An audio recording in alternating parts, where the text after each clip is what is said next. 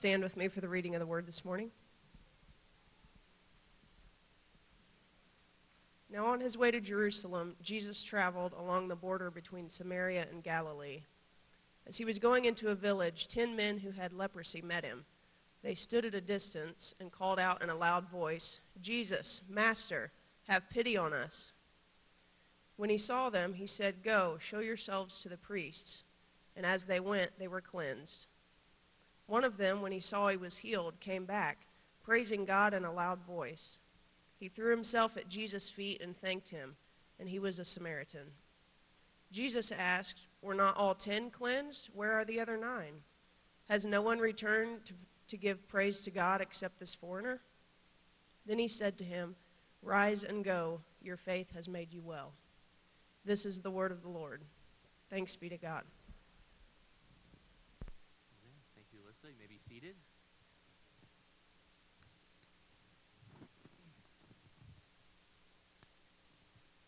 So glad that you're here this morning. Having a little bit of trouble here. Might be able to, perfect. All right, good morning. So glad that you're here this morning. My name is Pastor Jaron, for those of you that don't know. I'm the pastor of Daycare Families and Staff here at C1 NAS. It's always just such a privilege and a joy to be able to share with you on Sunday mornings. Throughout the past couple weeks, we've been going through a sermon series entitled, Who Are You? And if you remember, just a few weeks ago, Pastor Stan shared this quote. It said, "Tell me what you love, and I'll tell you who you are." Pastor Stan shared with us that quote because it's kind of this idea that where our hearts are pointed, where we choose to direct our love, tells us about who we truly are. And I think that what we're trying to get at with this series is that who you are is very important. It's important that we figure out our identity because it affects everything that we do. I'll never forget when I was going on my first day of high school. I was beginning my freshman year. I remember me and my brother, we were standing beside the door about ready to head out to go get on the bus. And my dad came over like he did every morning. And he prays with us, and he prayed with us. But this time he said something different. He said, now Jaron, this is your first time going to high school. And with high school comes a lot of different things, a lot of different temptations, and a lot of people are going to be looking at you to see what you're doing, what you're saying. And he's saying, here's what I want you to do. I just want you to remember who you represent. He says, you represent 2 different things. First, and most importantly, you represent Jesus Christ. You represent the God you serve. So what you say and what you do and how you act tells people about the God that you serve. It's important that you remember who you represent. And secondly, you represent the Rogers name. Generations of Rogers have gone before you, and with that last name comes a reputation and a history, and that representation and history is what you're continuing on today. And you can continue it with your words and your actions and what you do. So you need to remember who you represent. Jesus and the Rogers name. And that kind of stuck with us, and throughout our whole entire school career, every single morning, Dad would pray with us, and then he'd just simply say, remember who you represent. Even when we went to parties or when we went over to a friend's house, he'd always say, remember who you represent. And with those words, we were reminded that our identity matters. Our identity matters, right? Being a Rogers and being a Christian mattered, right? It affected everything I did. It affected what I said, how I acted, every single area of my life. And we're going to be talking more about how our identity affects what we do and how we act. But as we continue this series, I want to kind of come at it from a different angle. Pastor Stan's been talking about who we are, but I want to look at it from who we are not. Who we are not. We're going to be looking at some dangerous habits, some bad perspectives that so many of us tend to have that are not in line with who God is calling us to be. We're going to be looking at 4 things specifically that we are not called to be. In order to figure that out, as you've already heard today, we're going to be looking at the story of the 10 lepers. That's found in Luke 17. So if you want to get out your Bible, you're welcome to follow along Luke 17. In Luke 17, we catch Jesus right smack dab in what is the middle of his ministry. And just before this chapter, Jesus has been telling multiple parables, one right after the other, right after the other. In the chapters before chapter 17, we see parables of the lost coin, of the shrewd manager, of the lost sheep. And he ends his list of parables with which is what is probably one of the scariest parables. It's the parable of Lazarus and the rich man. Like, this will keep you up at night. If you haven't read it, I encourage you to check it out. And after Jesus teaches all these parables, Luke then switches gears. Jesus isn't talking about parables anymore, but instead Luke describes Jesus' journey to Jerusalem. If you remember, Jerusalem is what is going to be the climax of Jesus' story. It's going to be the finish line for Jesus, the final destination. In Luke's narrative, Jesus has his eyes set on Jerusalem. He has his eyes set on what surely is going to be his death, and he begins walking straight towards it. And it's on his way to Jerusalem, on his way to his death, that he encounters an unlikely group of people. So let's begin reading. Look with me, Luke 17, verse 11. Now on his way to Jerusalem, Jesus traveled along the border between Samaria and Galilee. As he was going into a village, 10 men who had leprosy met him. And I think that Luke is doing something just here in just the first couple lines of this story. And it's subtle. And if we read really quickly through this passage, many times we will miss it. And some of your Bibles may see it differently, but the NIV gets the translation correct. And what we should begin to notice about this passage is this phrase. Now Jesus traveled along the border between Samaria and Galilee, and as he was going into a village, 10 men who had leprosy met him. 10 men who had leprosy met him. Now some of your Bibles might say men, or it might say 10 lepers met Jesus, but the NIV translates the Greek correctly and says men with leprosy. Now I know you might be thinking, it's 6 of one, half dozen of the other, right? Same thing. What's the difference? But I think it's important to see that Jesus did not view these men by their iniquities. He did not see them by their disease. To Jesus, the condition of their skin was merely a footnote. That did not define them. To Jesus, these were men. In Jesus' day, as Pastor CJ said, whenever you contract a disease such as leprosy, you literally lost everything. Your family, your home, your job, even your identity is lost. You were no longer Joe the carpenter, but now you're unclean. Now you're an abomination. You're an outcast. You're cast out of the city, right? You lose your identity. But here comes Jesus. And suddenly here's someone who doesn't see them as lepers, but he sees them in a different light. While the fact they had leprosy was difficult to ignore, Jesus saw something more. They were first and foremost men, loved by their Creator. And secondly, they had leprosy. The first thing that Luke teaches us in this passage is that just like men with leprosy, you are not defined by your sin. You are not defined by your sin. We live in an age, in a day in which society wants to ensure that each and every one of us is defined by our sin and our wrongdoing.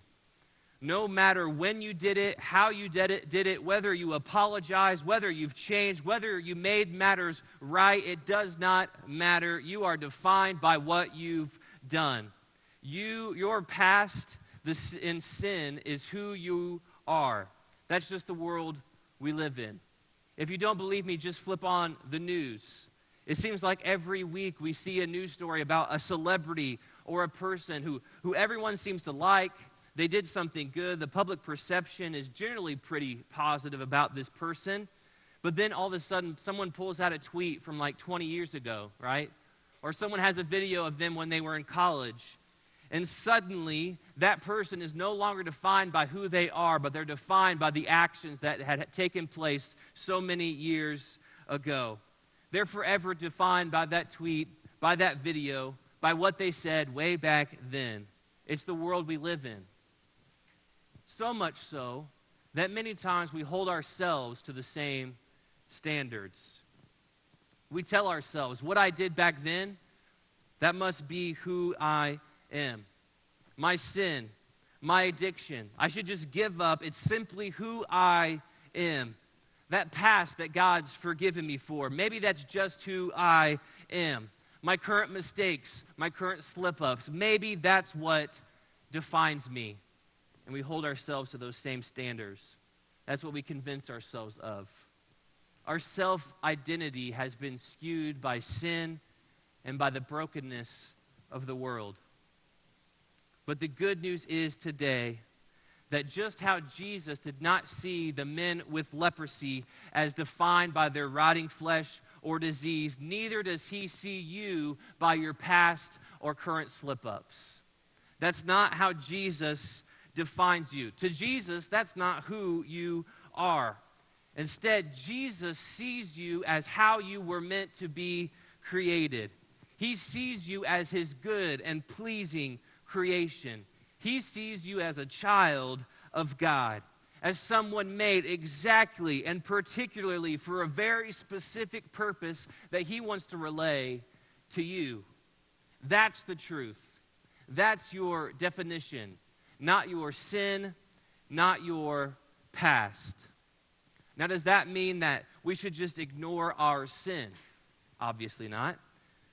But in reality, I think that the first step in overcoming the hurdle of our sins and the first step in overcoming the hurdle of our addictions is realizing that our addictions and sin do not define us.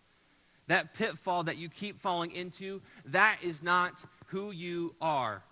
The struggle that you have with anger, that is not who you are. Your addiction isn't you. And so we have to choose to turn away from those things and do what the lepers did. We have to call out to God. We have to ask for his healing touch and follow him in faith and obedience. God wants you to see that you are not defined by your sin. We're going to show you a clip now, and it's from the movie Les Miserables, or Les Mis, as some of you might know. This clip I'm going to show you isn't from the musical version. It's from the old one that doesn't have music, because I know that some of you are like me and can't help yourself but sing along. So I'm showing the one that doesn't have music in it, okay? For those of you that don't know, Les Mis is about a man named Jean Valjean. And Valjean is a man who was thrown into prison because he stole a loaf of bread in order to feed his sister's family. And they put him in prison for an unprecedented amount of time for such a simple crime. He finally gets out, and now he has to face this cruel world with nothing, destined to fail and destined to starve. And just before the clip that I'm going to show, Valjean encounters a priest. And the priest invites him into his house, and he feeds him, and he gives him a warm bed to sleep in for the night. But Valjean knows that morning is coming, and he knows that he has to get ahead somehow, or else he will surely die of starvation. And so he goes into the priest's kitchen, and he steals all of his silver. And he walks out with a big bag of silver that he stole from the priests. And that's where we're going to pick up. This is the next day. So we'll use wooden spoons. I don't want to hear anything more about it. I'm sorry to disturb you, You caught him. but I had my eye on this man. Thank God. I'm very angry with you, Jean Valjean. What happened to your eye, Monseigneur? Didn't he tell you he was our guest last night? Oh, yes. After we searched his knapsack and found all this silver, he claimed that you gave it to him. Yes. Of course I gave him the silverware. But why didn't you take the candlesticks? That was very foolish. Madame Gillot, fetch the silver candlesticks. They're worth at least 2,000 francs. Why did you leave them? Hurry. Monsieur Valjean has to get going. He's lost a lot of time. Did you forget to take them? Are you saying he told us the truth? Of course. Thank you for bringing him back. I'm very relieved. Release him. You're really letting me go? Didn't you understand the bishop? Madame Gillot, offer these men some wine. They must be thirsty. Thank you.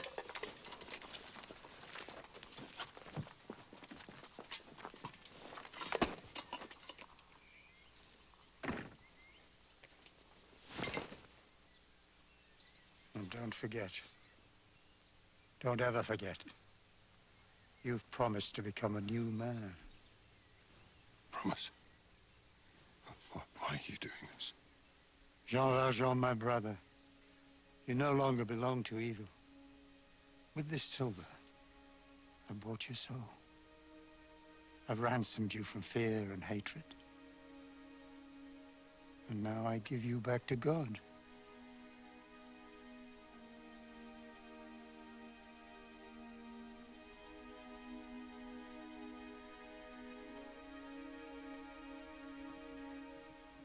I love this part in the movie because it's possibly one of the best examples of grace that you can find in a movie today. Here's this man, Valjean, destined to fail, destined to starve, and so he steals and actually assaults this priest the night before. But when the priest has every right to send him to prison for what he's done, he not only pardons the man, but in fact he offers him even more silver. I don't know if you could hear it, but the priest said, "With this silver, I give you back to God." The priest is saying, I know that what you did last night doesn't define you. I know your past sin and your actions isn't really who you are. And so I'm offering you another chance at life, a life that you can use for God. And if you've seen the rest of the movie, you know that Valjean uses that silver to completely rejuvenate his life. With that silver, he buys himself a new identity, and suddenly he finds himself the mayor of this city, and he's able to help so many other people. You see, in many ways, we are like Valjean. We sinned, and we stole, and we beat up God, and we betrayed him. And then we stand before him, and he has every right to condemn us. And yet, like the priest in this movie, he knows that our sin does not define us. But rather our God sees that we have potential. That with his help, we too can be used to build his kingdom, to touch others, and to restore creation. Overcoming the hurdle of sin begins by realizing that our sin and our past and our mistakes do not define us, but seeing ourselves as Jesus sees us, as a child of God. Continue along with me in verse 12. As he was going into a village, 10 men who had leprosy met him. They stood at a distance and called out in a loud voice, "Jesus, Master, have pity on us." Then when he saw them, he said, "Go, show yourselves to the priest."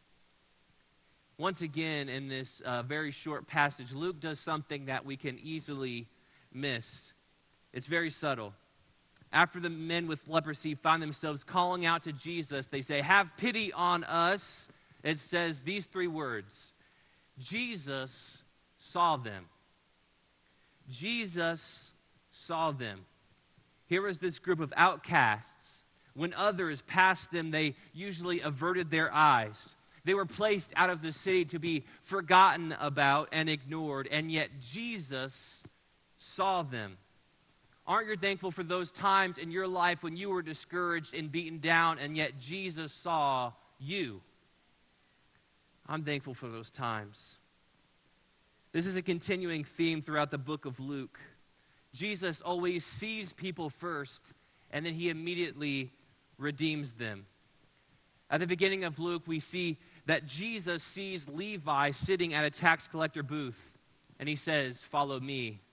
Then Jesus sees a widow crying over her deceased son, and he raises the boy from the dead. And then Jesus sees a woman who's bent over, and he cries, "Woman, you are set free." And she's able to stand up straight. And then finally, here in Luke 17, we see that Jesus sees 10 lepers, and then he heals them. Over and over and over again, Jesus sees someone that no one else can see. Now, what do all these people have in common? They were usually out on the margins. They were the outcasts. They were the sinners. They'd been written off as dirty and cheap tax collectors or cripples or unclean or even dead. But Jesus saw them differently. What Jesus shows us here is another thing which we are not. We are not to write others off. We are not to write others off. What would it be like for us today to put on Jesus's glasses, to see the world through his eyes? Who are the people that we tend to hold up and to praise and put in the spotlight, but Jesus tends to ignore? And who are the people that we tend to push to the margins and the people we tend to forget about? The people we judge and push out? Who are the people that we build walls up against and shut away to be forgotten and ignored? Who are those people that Jesus would be seeing and eating with and ministering to? Are we seeing who Jesus is seeing? All too easily, we can lose our perception of the world. It's like wearing glasses with the wrong prescription. We fail to see the outsiders and the weirdos, the exact kind of people that Jesus himself would be ministering to. If you ask one of our kids in the service today, if you ask them and say, hey, what is the number one thing that you can do at school to show the love of Christ to someone else? I think that 99% of the time, you'll get the same answer. They'll say something along the lines of, well, I would go sit with that kid who nobody sits with at lunch. You see, our kids know how to see the world through Jesus' eyes. They know the exact person who Jesus would be sitting with in the lunchroom. What they are saying is Jesus would see this person differently, so why shouldn't I? You see, Jesus didn't just see the lepers that day, but he really sees them. Jesus really sees them. In this region of Galilee, it's likely that Jesus had traveled in this place before. He may have even walked within a distance of these lepers. He may have seen them before, but for some reason in Luke 17, Jesus doesn't just see the lepers, but he sees them.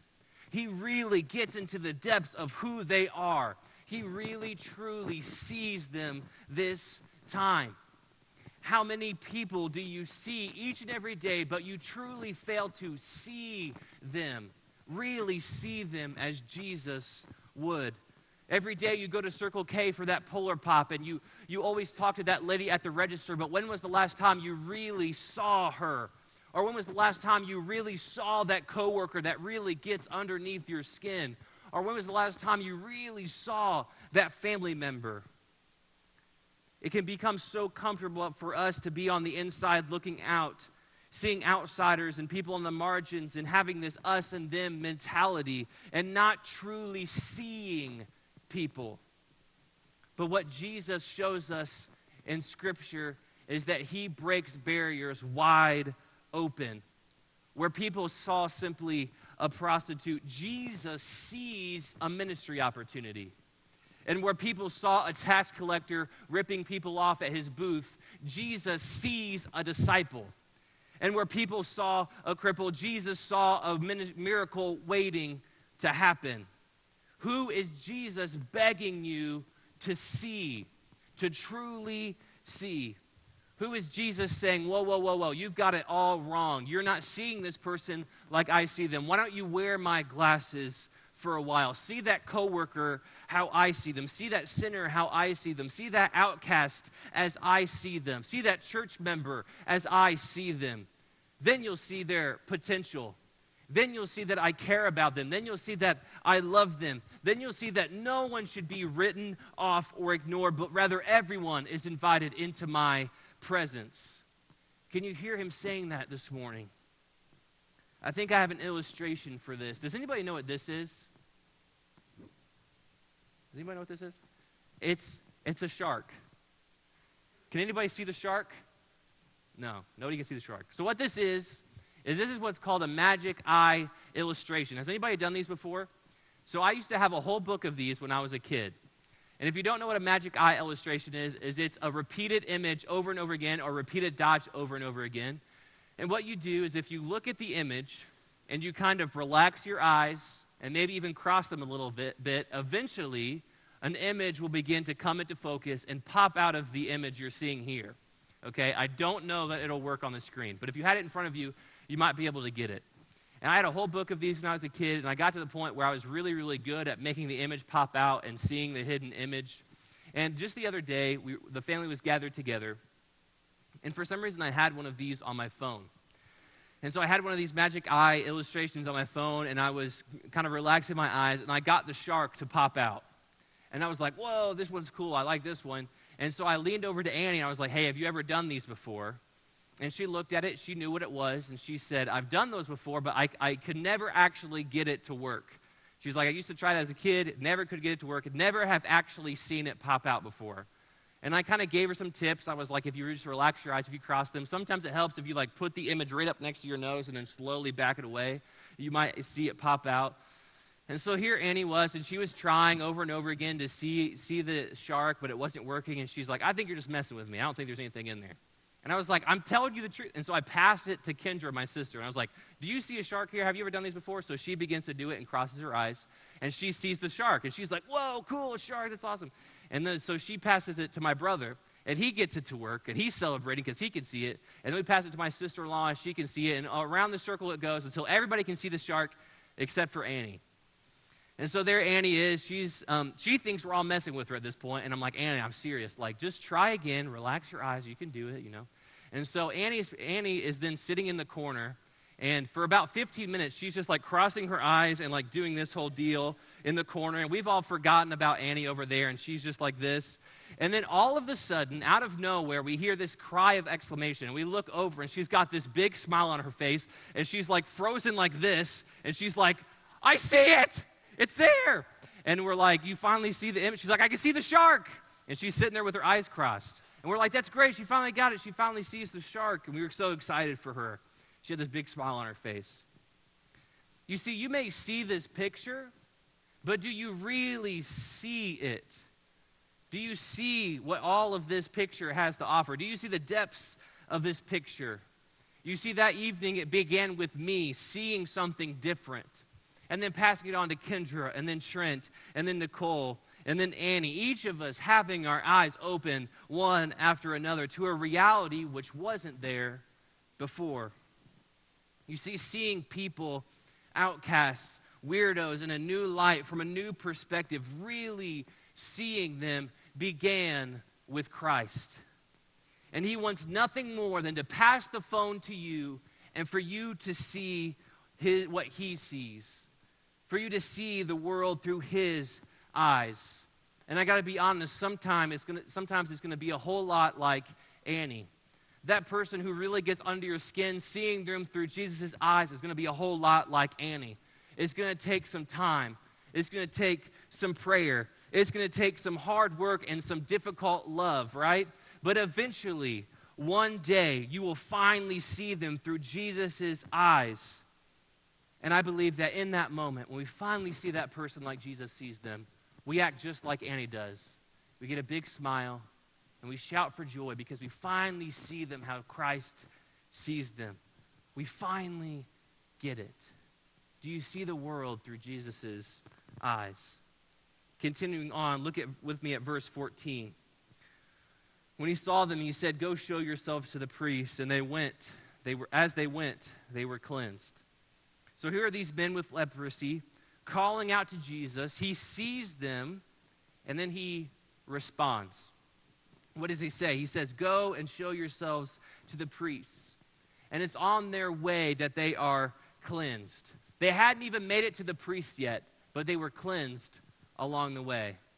They were healed along the way. It's important to see that Jesus did not leave the lepers as they were. He didn't say, I love you just the way you are, you're good, don't worry about anything. But instead, Jesus wanted them to be cleansed.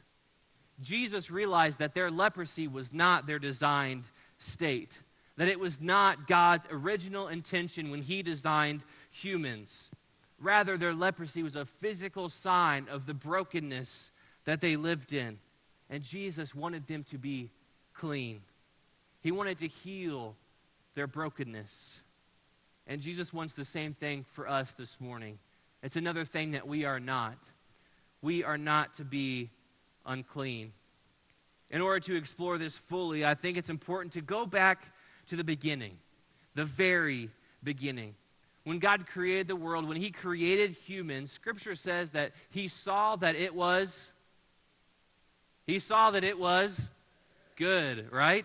It was good, and it was perfect, and it was pleasing. Humans were made to be God's reflection on earth, and they were doing a great job.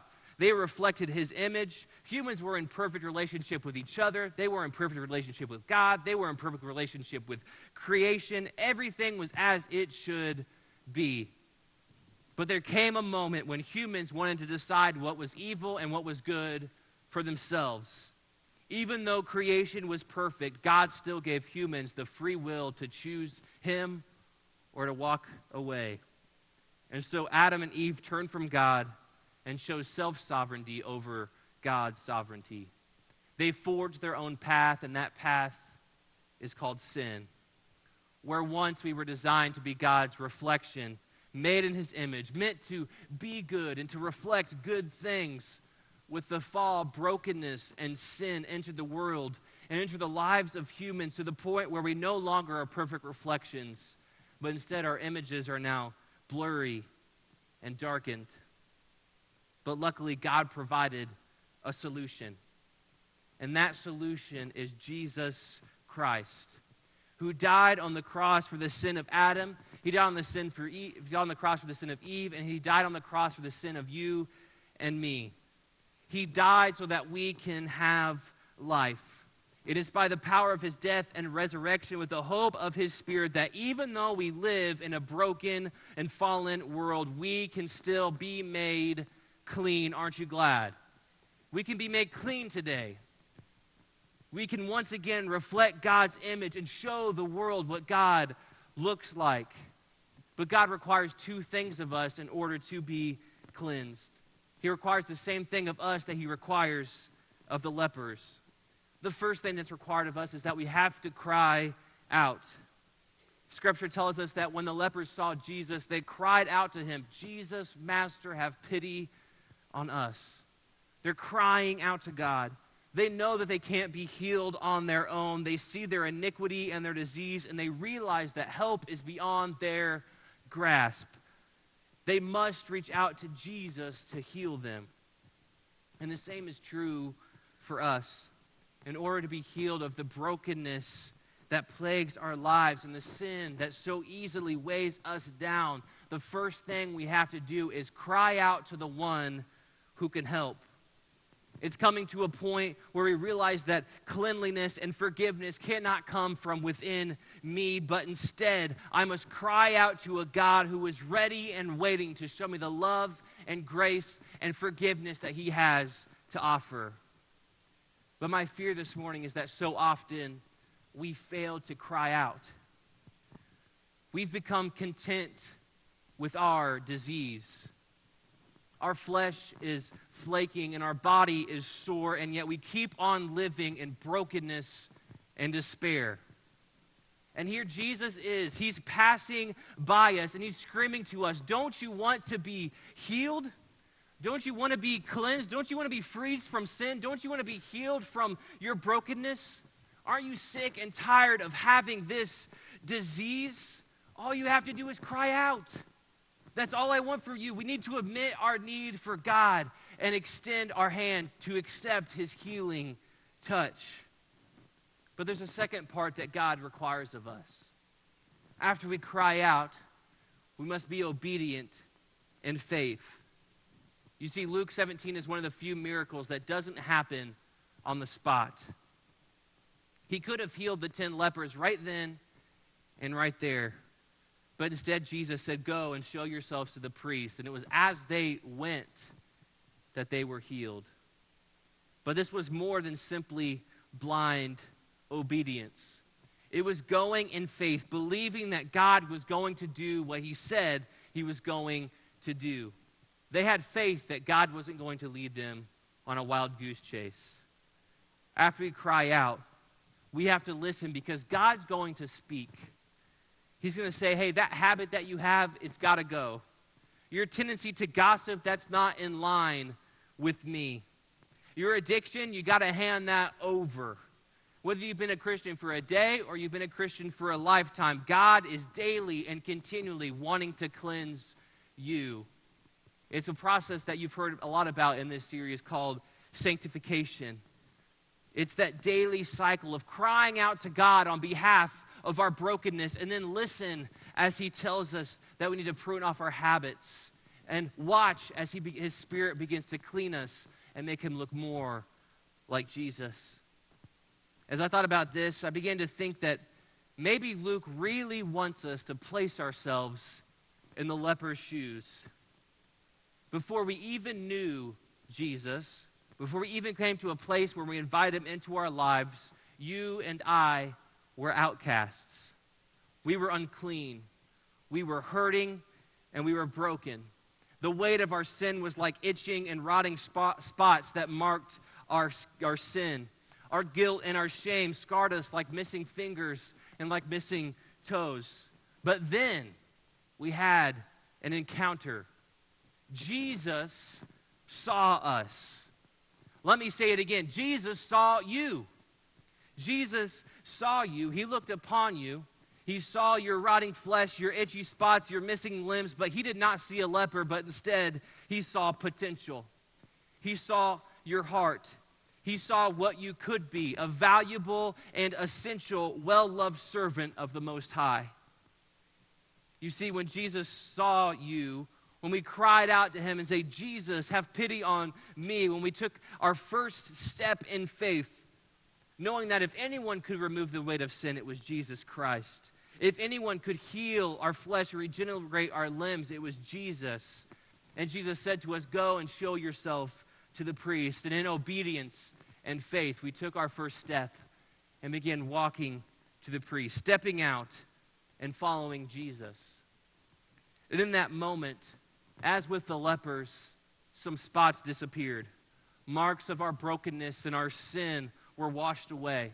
The itchy spots were replaced with new flesh.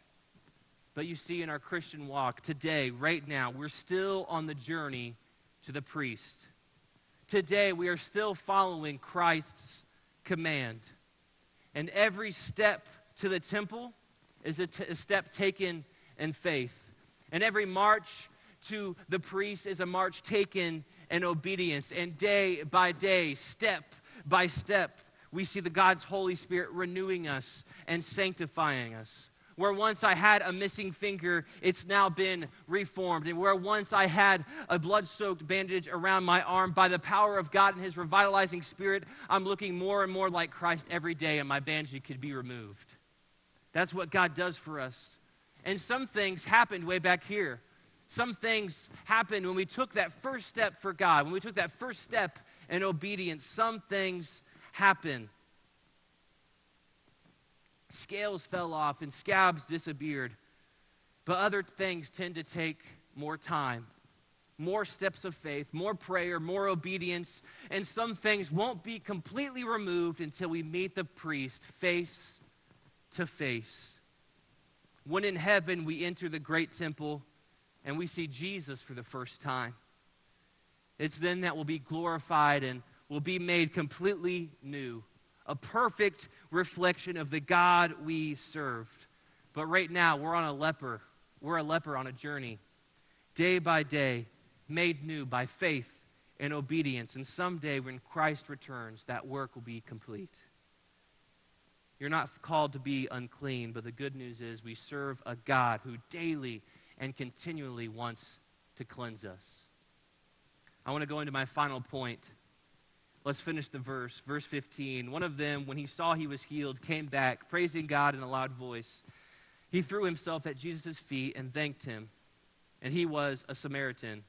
Jesus asked him, were not all 10 cleansed? Where are the other 9? Has no one returned to give praise to God except this foreigner? Then he said to him, rise and go. Your faith has made you well. So Jesus heals 10 of these men with leprosy, and only one comes back to give him praise. We don't know where the other 9 went. Maybe they ran back to their families or went to Cheddar's to celebrate. We really don't know. We really don't know where they went, but we know that one had his priorities in order. And it's this one who serves as the twist in Luke's story. This man that came back and thanked Jesus and fell at his feet was a Samaritan. I'm sure many of you know the background of a Samaritan. In Jews' eyes, they were even worse than Gentiles. They didn't even want to be near them, let alone in the same room with them. But it was the outcast of the outcast that chose to give God praise. What the Samaritan reminds us of is that we are not to be distracted. We are not to become distracted. The other 9, they lost their way. They lost their focus. They forgot what mattered most. And I'm sure this Samaritan had friends and family he hadn't seen in years because of his disease. And yet he returns to Christ first. But this story illustrates a problem that so many of us can easily face. Whenever we're saved, invited into a community of God, we're no longer outcasts of our sin, but have been cleansed and adopted by God. We're Christians. We read our Bibles. We go to church. We pray. And yet we tend to become distracted. Just like the other 9 lepers, we disappear. We lose focus. They'd only been healed a few minutes, and they'd already grown comfortable and forgotten where the healing came from. Let me ask you this morning. Do you remember where your healing comes from? Do you remember who cleansed you? I don't think that we should ever get out of the habit at falling at Jesus' feet, prostrating ourselves before him. We should never get out of the habit of looking on God with awe and praise and thanksgiving simply for the fact that he loves us and he is continually cleansing us. It can be so easy to be distracted after God provides it for us. But maybe it's time that we fall at his feet once again and begin to praise him. When was the last time your gratitude for what God's done for you brought you to tears? When's the last time that you cried out of praise and adoration for all that Christ has done? When was the last time? As many of you know, this past week, our family gathered to celebrate the life of my grandpa, Gene, who passed away. And I want to take this opportunity for both Pastor Nathan and me to thank all of you who came out and who've been praying for our family. It's greatly, greatly appreciated. We can't thank you enough. As we gathered to remember the life of Papa Gene, there was this ongoing theme that began to present itself. You see, you couldn't have a conversation with Papa Gene without him uttering a word of praise. I remember I would go and I'd sit next to him at Christmas or Thanksgiving, and he'd ask me how school was going, and I'd say, good. And he'd say, hallelujah, hallelujah, hallelujah. That's the first words out of his mouth. You got yourself a girl? Hallelujah, hallelujah, hallelujah. You got yourself a job? Hallelujah, hallelujah, hallelujah. And as you would catch up with Grandpa at these different holidays, it would always be interrupted by these shouts of praise that he would give. And every year, he would pray for our Thanksgiving and Christmas meal, and his prayer would begin the same way. Hallelujah, hallelujah, hallelujah. We praise your holy name. He just would pray, like half of his prayer was simply praise. And when I was younger, I used to think that was kind of weird. Like it was a kind of a quirky habit that my grandpa had. But as I began to grow older, and as I was sitting at his funeral, and we were reflecting on the kind of man he was, and a man who was always offering up praise to God, I realized that maybe my grandpa had figured something out. Maybe he realized the importance of not being distracted. He realized the fact that we must give God praise at all times, for the big things, for the little things, for the miraculous healings, and the fact my grandson got a girlfriend, right? Praise all the time. The first thing we say, the first thing we praise, the first thing that we pray and the first thing we say is always praise for all God has done for us, because we serve a good God and our God is faithful. He's removed our leper spots and cleanses us day by day. What a reason to give praise. And I believe that my grandpa is in heaven right now praising God. And one day, all of us will join him.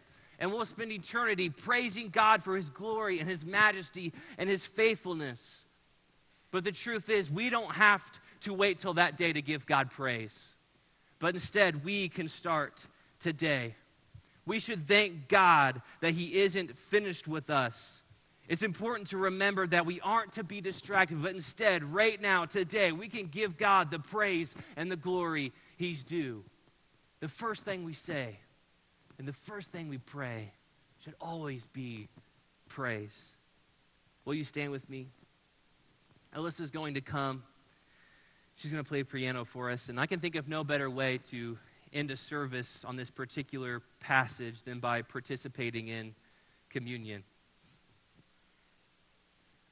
The Lord Jesus, on the night he was betrayed, took bread, and when he had given thanks, he broke it and said, "This is my body, which is for you.